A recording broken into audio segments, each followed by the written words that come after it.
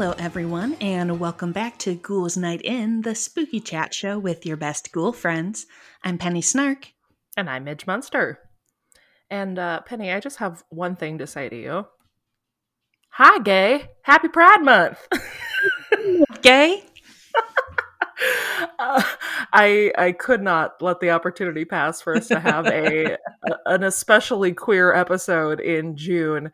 And so today we're going to take a deep dive into another queer icon. And I know you've been waiting for me to talk about this. Oh, I've been so ready.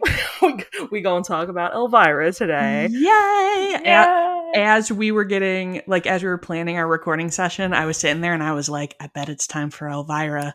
I think it's going to happen. It's really time. It's Christmas. She's like Santa Claus, but she only comes in June and October. But yeah, I wanted to take some time to really talk about her story because I find her just immensely fascinating. Because I feel like if you don't look deeper into her story, it kind of looks like she just sort of stumbled her way into becoming a huge celebrity. Mm-hmm. But she is such a smart businesswoman, and she, the more I read about her, like, she's really manifested a lot of her life in a very, like, particular way, and I think you'll all be able to see and connect those dots today as we walk through everything with her. But yeah, I just, I have a great respect for her, and it's cool that she's owned being kind of this sex symbol, but also made her bank off of it. Heck yeah. I am very excited. I'm familiar with her work and her career, but I don't know a whole lot about the backstory, so I'm excited to learn. Well, let's get into it. Yeah. So for those of you who may not know, because Elvira's real wallet name is Cassandra Peterson. Mm-hmm. And Cassandra Peterson, I didn't know this, was born on September 17th. So she's a fellow Virgo. Hello. Hey. 1951. That's right. She is 70 years old. Hot damn. That beautiful woman. I'm shocked. And this, though, I did not know this. I was very excited to learn. But she was born in Manhattan, Kansas, which is only about an hour and a half from where I live. She's a Midwest goddess. She's a Midwest Virgo, so my dreams can still come true. I can be Elvira if I want to be. But yeah, weird little Kansas backstory. They flooded Manhattan on purpose, like certain areas of it on purpose, to make this like Tuttle Creek Reservoir, which my husband and I actually have off-roaded there before. But yeah, they like flooded it out, and so people had to not live there anymore. So her and her family ended up moving to Colorado after not too long. But I thought that was interesting. She's from my neck of the woods. But a little bit about her childhood years that I think play into kind of the person that she became. First of which, I think this is pretty well known, but at 2 years old, she had an incident while her mom was making Easter eggs, and she climbed up on a chair and pulled a pot of boiling water on top of herself. And so she had pretty severe burns that covered 35% of her body. Oh gosh. And yeah, mostly her neck and shoulders and arms. And she had to have her skin grafted and spent 3 months in the hospital. And the reason this kind of ties in is because she attributes this to starting kind of the beginning of her obsession with the macabre. And she said that she found herself relating to a lot of the old horror movies like Frankenstein and things because she found them comforting, because she felt that she was seen as sort of a monster as a child. And that other kids were either scared of her or made fun of her disfiguration, which, how freaking cruel, but sounds like kids also. Right, yeah. But she also kind of attributes that to then how she started to use comedy, because as people made fun of her growing up for her scars and things, she learned that she could beat them to the punch by kind of using self-deprecating humor and things like that as kind of her coping mechanism. But she got very quick and very quippy. And so while that's a shitty way to have your humor developed, it did really play to her strengths in her later years. Also, as a kid, her mom and her aunt worked, or I didn't quite get clarification from research, either owned or worked at, but I think owned a costume shop. And so she worked there a lot in her youth. She was like her mom's little model a lot for a lot of the costumes. And she would work there around Halloween every year. And she said that she always had the best costumes of any kid in her classes because she had access to the best. Yeah. Something that made me really happy. She notes in one of the interviews I read of her that one of her favorites that she ever did was Barbara Eden for My Dream of Jeannie. Oh, hey. Which, again, if you recall, was one of my favorite costumes as a kid. So that made me smile. But she talks about how she always kind of gravitated towards these more saucy characters, and she did Ginger from Gilligan's Island and Jeannie, and that she said she knew that when she grew up, whatever she ended up doing was going to have something to do with being in costume because she loved being in a costume. And then kind of the final piece of the puzzle here is that you'll also hear her often talk in interviews. The quote that she was raised by a pack of wild drag queens, which, I think we can all relate to a little bit if you're in the queer community. But she said while they were living in Colorado, she had performed and worked at a bar called the Purple Cow in Colorado Springs, and that there were a couple drag queens that kind of took her in. They would put her in like female drag, and they would like do the Supremes and all kinds of stuff, which is awesome. Yeah, I love it. But I think I did not know that part of her background, and that makes a lot of sense to me because at the core of the character, Elvira is drag. I mean, she's she's super draggy. Yeah, it's gender performance. It's a caricature, and I think that's why even pre what we know now, the gays have always loved her so much. Her and Dolly, I think, are the women in drag. In women drag, I guess. So then moving kind of into her teen years, like I said, we're talking about her working with drag queens. She also talks a lot about, at the age of 13 and 14, being obsessed with the movie Viva Las Vegas. And this is where it kind of gets interesting, where I am also a person, I don't really believe in coincidence. And I think that her story in this particular part of her life is very interesting, that she almost kind of manifested this life for herself.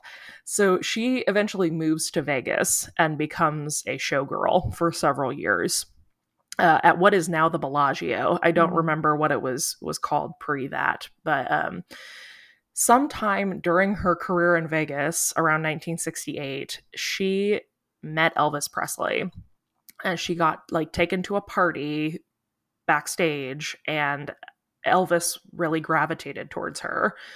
And they ended up, according to her, talking all night long, having really deep spiritual kind of metaphysical conversations about life. And he was the one who kind of convinced her to move out of Vegas and go to LA.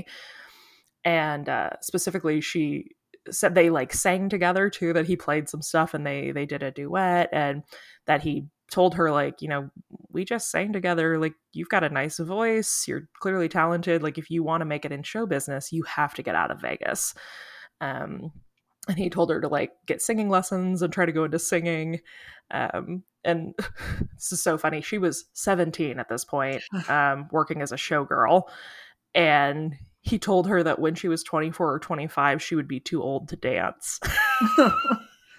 Which, oh my God, that's showbiz, baby. But that, yeah, he would kind of encourage her to start thinking about what other career paths she could have to stay in show business. And she really took that to heart. So eventually she ends up leaving Vegas. This was new information to me. She spent some time in Italy, and specifically while in Italy was the front woman of 2 rock bands.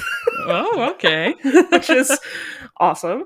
But then eventually she kind of works her way back to the States. She lives in New York for a bit, doesn't have a good time there, and eventually ends up in LA. Now, she didn't have a ton of success at first. She had a few bit parts here and there in films. Again, weird connections. In 1980, apparently, she was almost cast as Ginger Grant in the revival of Gilligan's Island, which I thought was really cute and interesting with her love of her as a kid, too. Yeah, full circle. Yeah.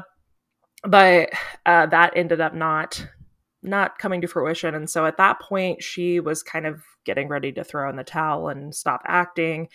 And she went into advertising and started working as a secretary. And she did, however, keep her agent. And she was kind of like hoping, well, maybe at some point, like I'll get some kind of break still. But she's working at a secretary in an advertising office at this point. And then in 1981, KHJTV was looking for a new horror host. Their horror host of a long time, his name was Sinister Seymour, had unfortunately passed away, and so they were looking for someone to take his place. And a brief history for our listeners of horror hosts, if you're not familiar, this was a really weird little phenomenon that I love. That started in the late 50s. And we talked a little bit about this in another episode. I don't remember what it was, but basically that in 1957, Screen Gems released this bundle of all the old Universal horror films, like, Frankenstein, Bride of Frankenstein, The Mummy, all the goodies, to be syndicated on television. Actually, I think we talked about this in the Munsters episode, because this is what brought back kind of the popularization of horror on TV. So they called this collection Shock with an exclamation point. Shock. But when they gave it to networks and stuff, they were encouraging them to use a host for broadcasts. And so this kind of shock theater style of television becomes popular with, the host sitting and talking about the film and kind of walking through the history, kind of the Turner Classic Movies, right? Like yes, that type of thing, but make it spooky. So ratings on this blew up. People loved the structure of this. 1958, we get a second package released for this same type of theater called Son of Shock. And then in the 60s and 70s, we start getting creature features built the same way, but this was a lot more science fiction films, British horror films, Japanese monster, like Godzilla type films. And actually the first package included the first uncut version of Night of the Living Dead as well.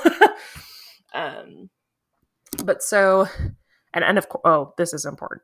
So of course, the most kind of recognizable horror host, I'm going to give you one guess. I bet you know who it is. Is it Svengoolie? Oh, wow.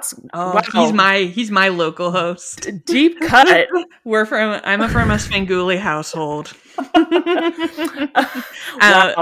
Probably Vampira. It is Vampira. Yes. Wow, Svengoolie. Look at you go. Hey, I know things about horror hosts. Yeah, that's lit. So yeah, Vampira at the time was the big person who kind of put this on the map for as a household thing. That becomes important later. So everybody take Vampira and just stick her in your pocket. Please admire this Chekhov's gun above the fireplace. Yeah, exactly. So then, KHJ is looking for a horror host, but they very specifically are wanting to get a woman's kind of flavor up in it. because they're kind of hoping for the next Vampira. So one of the producers had actually seen Cassandra Peterson performing with the Groundlings, which if you're not familiar with the Groundlings, they're an improv troupe based out of LA. They're very they're like kind of a breeding ground for great comedians, especially like a lot of people that are on SNL either start in Groundlings or Upright Citizens Brigade are kind of the two big ones, or Second City type things. But actually too, at the time that Cassandra was in this cast of the Groundlings, she was also working with the actor that eventually will become Pee Wee Herman. Hey. So kind of this, like I said, breeding ground for these great characters. And Cassandra in the Groundlings was doing this kind of bimbo Valley Girl act. And the producers thought it was really funny, really great. And they were like, well, let's keep the Valley Girl act, but make her goth and like make a bimbo vampire, basically. So they offer her the contract, and she ends up getting this segment on local news called Elvira's Movie Macabre. And this is where take that gun down off the fireplace. Hey. Her name was going to be Vampira. And they were straight up gonna copy paste. Just jack that. Yeah. Which obviously there were issues that came to terms with that very quickly. And Mila Nurmi, and Cassandra Peterson have a pretty famous, like, I don't want to say feud. Mila Nurmi sued Elvira a lot. And Cassandra Peterson was kind of like, this could have been really great for both of us. I don't know why we couldn't work together, but wah. But anyway, things came to very quickly like, oh, we can't call her Vampira. So the crew and everyone on the set at the time threw a bunch of random names in a coffee can, drew one out, and it was Elvira. So I guess I actually don't know this song, surprisingly, but apparently there was a popular song at the time called Elvira. That is like more of a yeehaw song. Oh, all right, yeah. And so Peterson was like PO'd about the name choice. Like, she was like, I'm going to sound like a hick. I don't want that. But then, of course, grew into it, came to love it. But again, I think this is such an interesting twist of fate. Can we get a bit of Olivia Newton-John for every time a weird thing comes up? Just, gonna be a strange twist of fate. But Elvira is so close to Elvis. It's literally like Elvis and Vampira got smashed together. And I just think, again, it's so interesting that I think all these little bits kind of line up. It's too strong to be a coincidence to me. But so she very quickly becomes a local, like, LA celebrity doing these little horror host bits in the show. And she had a large part in developing kind of the iconic look of Elvira. She brought like Sharon Tate to the table, and I couldn't find this again when I was researching this time, but I do remember at one point reading something very specific that the reason she wanted like the sleeves on the outfit and then the slit is on like her one leg is because they like designed the gown to cover her scars. Oh. Because at the time she was still like self-conscious about it, and then she like, became very famous and didn't give a shit anymore. But anyway, she has a lot of say-so in developing this, the big black beehive and the gown and all that, and gets very popular locally. But then Coors Beer reaches out and wants to do a campaign with her. And this is kind of what skyrockets her to national recognition, puts her face out there. She did a slew of commercials with them because Coors wanted to call itself the official beer of Halloween, which I don't know. I was just gonna say, I was like, what made Coors be like, ah, yes, we're a spooky beer? They saw an untapped market. They said, you know what holiday people get drunk that nobody's talking Well, about? that's fair. It was so weird to me, though. Like, never have I ever thought, I don't No, think beer at all when I think Halloween. I mean, I think pumpkin beer. Yeah, Yeah, I guess. I don't think the branding didn't really stick. Yeah, like, unless you're Woodchuck's pumpkin cider, just stay out of it. Or that, what's the Sam Adams, like... Oh, yeah. Yeah. Like... Not Coors, though. No, not, I don't... Not watered down cat pee. I was going to say, I can't say that I think about Coors much at all, so... Well, now you will. Now every time you think of Elvira. Now I'll think about Elvira. But yeah, there was a whole campaign, and like it was on TV. There were cardboard cutouts of her in like liquor stores and bars, and she became, very quickly a recognizable face in the United States.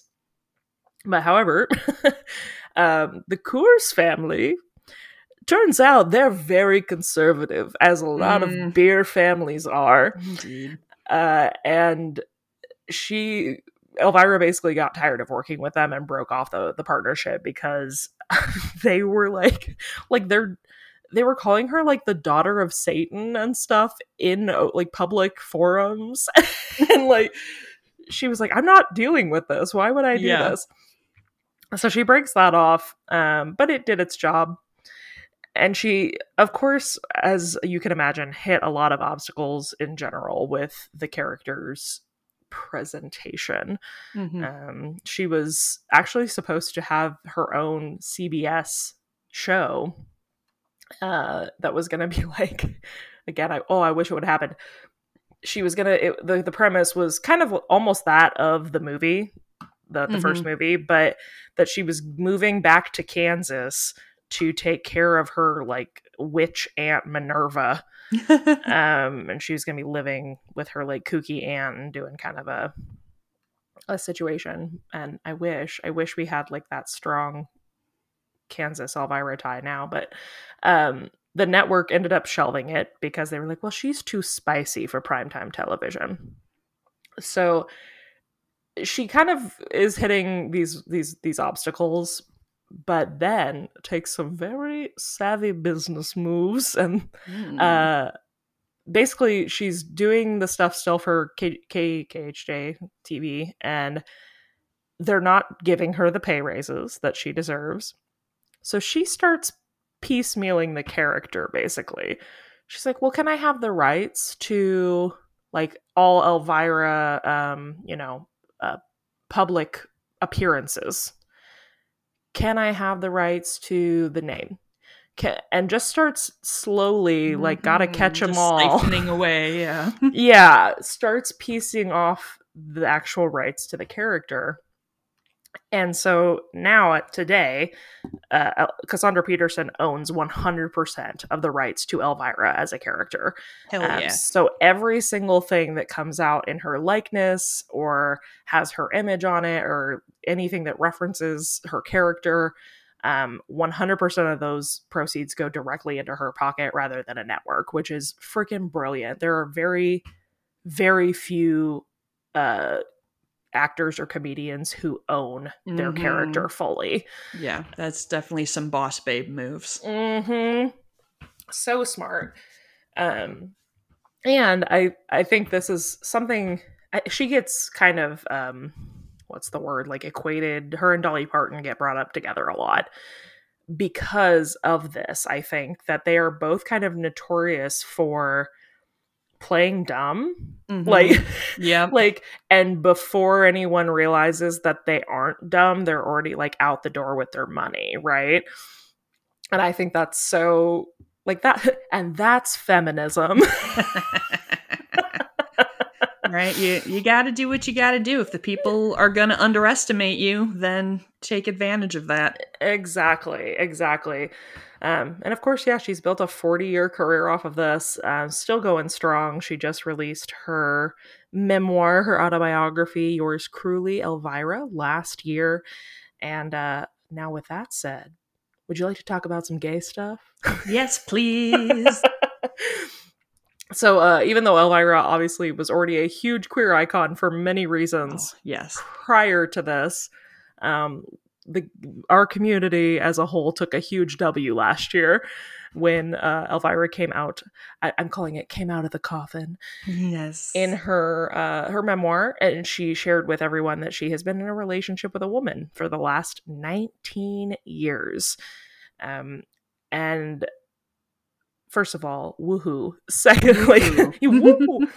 But also, like, so they kept it a secret for so long because of how Cassandra thought it would affect Elvira's brand, which, A, again, like, she's a smart businesswoman, but B, it is really sad that she felt that she had to do that. And she did say that she lost 11,000 followers the day after the news came out. Ugh. Which doesn't surprise me, because I also think, like, a lot of her, quote, fans were people who felt entitled to her sexuality or her, you know, like at ogling at her more or less as an object. And just like in that, I think like so many people like Elvira have a lot of fans who don't get it. Like, oh no, like they're not in on the joke. They do not get that. Like, it's like, this is a character. This is right. Like there's wit to this, and you are just like, boobs. Yeah, I actually. I'm gonna get off topic for 2 seconds here. Sorry, I didn't mean to derail you. No, you're great. I didn't know if I was gonna bring this up, but I want to now.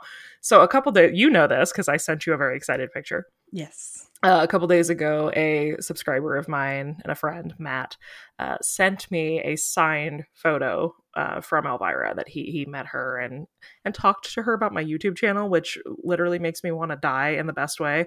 Like, the fact that she even knows I exist as a human makes me want to throw up. But I was very excited about this, and through this journey, I basically accidentally came out to my parents for the first time in 19 years. And so that we had that conversation. Happy Pride.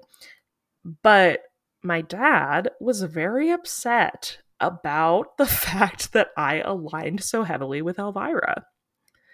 And he was like, well, I think she's like a softcore porn star, and I don't understand why you would admire her so much. And that was kind of this moment that you're talking about, where I was like, you're not in on the joke. Yeah. Like, oh, you don't get it. You don't get it. And I really tried to explain it, but he did not understand. And that's okay. He doesn't have to. But he was really seeing it as he's like, well, I think she demeans women and she sets women back. And it's like, this is what drag is. Like, this is what performance, like gender performance, what she does is so queer in this way. Like, that she has been literally capitalizing the hell out of the fact that men were going to sexualize her as a woman in the entertainment industry, whether she had control of it or not. Right? And then she put herself in the driver's seat and made a joke out of it, and then made freaking bank, all while being a badass bisexual, sexually fluid. I don't know. I've seen multiple things call her a lesbian, but she identified as like sexually open. Yeah. So I'm going to claim her bisexual. It's badass, and it's literally the epitome to me of what it means to be queer, like to take ownership in that way and to make yourself, you know, not the butt of the joke, but like to be, people are going to joke about it anyway, you know, people are going to say what they're going to say, and she's in control of her narrative, which I think is really freaking cool. Yeah. And it's like, there's also nothing wrong with knowing that you're hot and rocking it. Amen. In case you didn't know, Penny and I both know that we're smoking hot. We're very proud of it. I know. I'm just like, I mean, obviously, like, I like the humor and like the drag elements of it are very important, but I'm like, also, they're good boobs. I also like to look at the boobs, and that's fine. Yes. Well, and this is a topic for a whole other day, right? But it's like we have to stop assuming women are like sexualizing themselves just because they're big chested. Right. Yeah. And I mean, she does, like, she puts it on display. Yeah. But like, my shit's on display in any top that I wear. Right. Unless I wear like a cowl neck sweater. I know. I think it was like a tweet that was just like, am I showing off my big boobs or do I just have them? Or and you can tell that they're there. Yeah. Because they're big and they exist. Exactly. Yeah, very and relatable. I think she's even, verbally made that statement many times that like, she is an advocate for like women should be able to show whatever they do or do not want to anytime they do or don't want to, and not be, made to feel any sort of way about it. It's not there for you. Yeah. And even though, like I said, even though she was already, everything about her was already very gay before, it was very cool, I think, especially for queer women to like have her on our team. And it's also very cute. She talked about how like she met, so her partner, same Teresa, or that she calls her T. They met at the gym. And Elvira thought that T was a man. She thought that she was like a hot bad boy trainer. And then they ran into each other in the ladies' room. She was like, oh, interesting. Oh, intriguing. Intrigue. And at the time, Elvira was divorcing from her husband of like 20 years. And then T was also getting out of a long-term partnership. And this made my heart like, the story is that T like showed up because they became friends and they were training together like 3 times a week and just really hit it off, became really close. And one night T showed up at Elvira's house with just a trash bag of their stuff. And like had been getting out of this relationship, had some trouble with like being in and out of rehab and things, and just like needed support and like emotional support. I didn't want that to come off wrong. And they ended up moving in together and just formed a really beautiful friendship. And then Cassandra Peterson was like, yeah, all of a sudden I realized, because she had never been interested in women before. She was like, all of a sudden I realized that because she was a woman, I had been ignoring the fact that like we had this great chemistry and I really cared about her and I fell in love with her. And like what again, perfect portrayal of like what I want plastered everywhere about what looking queer looks like. Because I think it gets so like hyper sexualized a lot of the times. Like sometimes you just love whoever the hell you love, right? Yep. And I love that theirs started out as this beautiful friendship, and now they've been together for like almost 20 years. So congratulations. They're such a beautiful couple. They are. And yeah, it's really again, sad but happy. They've talked a lot about like, so Cassandra introduced T as her assistant for the last like 18 years. Yeah. And Cassandra was like that it really sucked because people would just ignore her and like treat her like crap because she was, quote, my assistant. And she's like, I didn't feel good about that. And like they went on vacation together after they came out, and she was like, just being able to like walk down the beach and hold hands with my partner was so magical. And my little gay heart can't take it. It's so good. But that is kind of where we're at in her journey now. She is out and proud and amazing. She is another tie, Munsters. She's going to be in the Munsters movie, yes. Playing the real estate agent. So that'll be exciting. And she's also, I read today, making a documentary about, like, basically off of the book that she just released as well of her life. So that'll be really exciting. So yay, that is a little brief history of our Queen of Halloween, our Mistress of the Dark, Miss Elvira. Oh, I do love you, Elvira. We do love you so much. We love you. I do have another quick anecdote that has nothing to do with anything before we go. Speaking of queer icons, she was a very good friend with Vincent Price. Hey. And she tells this hilarious, weird story about he had a fish recipe that he taught her, which, I mean, as many of you will recall from Penny's episode about Vincent, that he was quite the foodie and had Gourmand. cookbooks. The gourmand, yes. Had really, good taste in things.